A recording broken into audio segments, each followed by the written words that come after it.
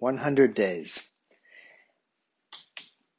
I feel in a lighter mood this weekend as we mark 100 days in lockdown since the pandemic first began. Perhaps it is because 100 days ago I could not have imagined how I would be, or rather who I would be today. The health crisis, economic crisis, and social crisis remain very much alive and present in our world, impacting hundreds of millions in unfortunate and undesirable ways. These tidal waves hitting our world are enormous and will require an appropriately enormous response from each of us. This is why I feel a desire to rest up and fuel up, mentally and emotionally, to be ready to bring the best of what I can be in the months to come for our world. To rest up and fuel up begins with a simple reflection. What have I learned about myself in the past 100 days?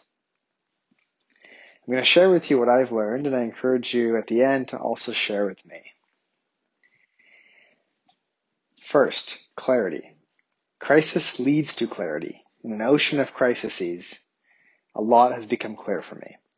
When I take a moment to step back and reflect, I can see that how I have showed up and responded to life in the past 100 days is a clear reflection of my values and beliefs. Identity. When the world hit the pause button, one that we did not even know existed, I had no choice but to look in the mirror and see myself with fewer labels and distractions of my previous lifestyle. My identity has evolved, or at least my awareness and understanding of it has. I identify as a leader, as a writer, as a son, and most of all, as an active participant in this world that itself is in the process of rediscovering its identity. Change. For years in meditation practice, an essential teaching that I've leaned on to help me navigate times of confusion, uncertainty, and stress has been that everything changes. Now I've witnessed what happens to me when everything changes at the same time. In the face of sudden and drastic changes, how I respond is to lean into it versus to shy away from it. I appreciate that my instinct is to be hopeful instead of fearful that we do not return to normal. Connection. Without much information and little foresight, I chose to pack up and leave New York in early March to be at home in Toronto with my parents. Although I identify and connect strongly with being someone that lives in New York, with the independent lifestyle that comes with living in New York, I identify and connect more with being a son and the comfort that comes from being close to loved ones. Acceptance. If you think you are enlightened, go live with your parents for a week. There's a famous quote that is referenced in mindfulness circles. Well, 100 days in, I've started to witness examples of what I once tolerated but now accept unconditionally.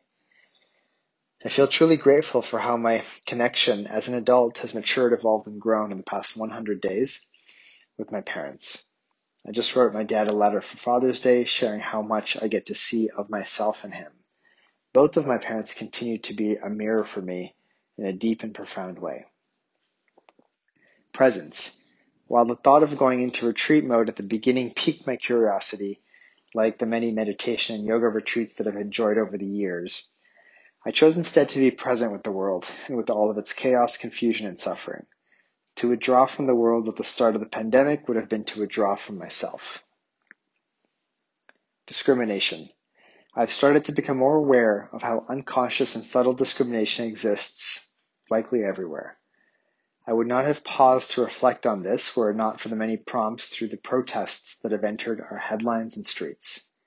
Although I have not felt that I have personally been a victim of discrimination, I understand that my experience is unique.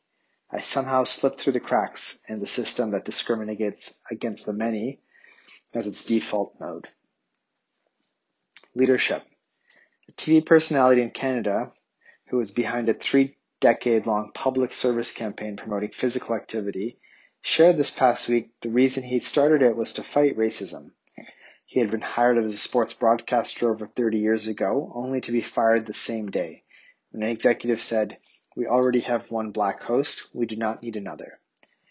The broadcaster's leadership issued a public apology to him this week, took responsibility for something that their predecessors did, and acknowledged that racism continues to exist in sports media today. I was inspired by their response, which could have easily gone in so many other directions. Security. When governments began rolling out economic relief packages to help the newly unemployed, while increasing deficits and debt levels, I found myself immediately in agreement. I want my hard-earned tax dollars from the past decade and likely over the next decade to help people in need. I now see that I want to live in a world where everyone has the financial security to look after their basic needs. Capitalism. The business headlines of the past few weeks in Canada have included a very public critique of the largest grocery chains. They had temporarily increased staff pay by a mere $2 an hour at the start of the pandemic, referring to their staff as heroes. They recently removed the pay increases despite generating record profits in the billions. How one feels in light of this news makes it very clear how one feels about the levels of corporate greed that our capitalistic culture has cultivated. It is shameful. Balance.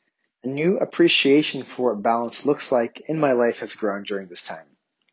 This is a marathon and not a sprint.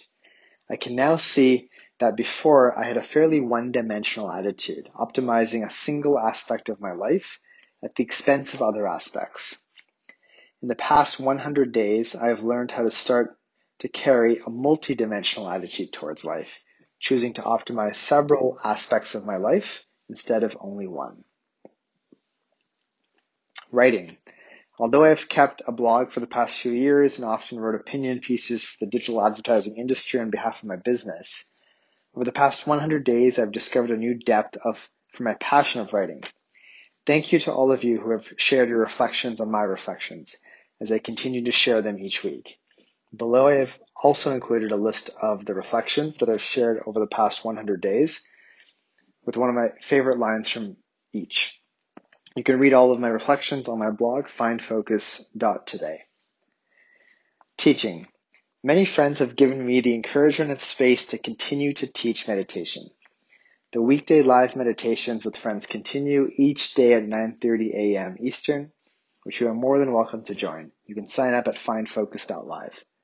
There have been over 1,200 individual meditations and 25,000 cumulative minutes of practice together. I've been inspired to start writing a book about the applications of mindfulness principles in everyday moments. And finally, awareness. The past 100 days have given me awareness about what I value and believe to be true now.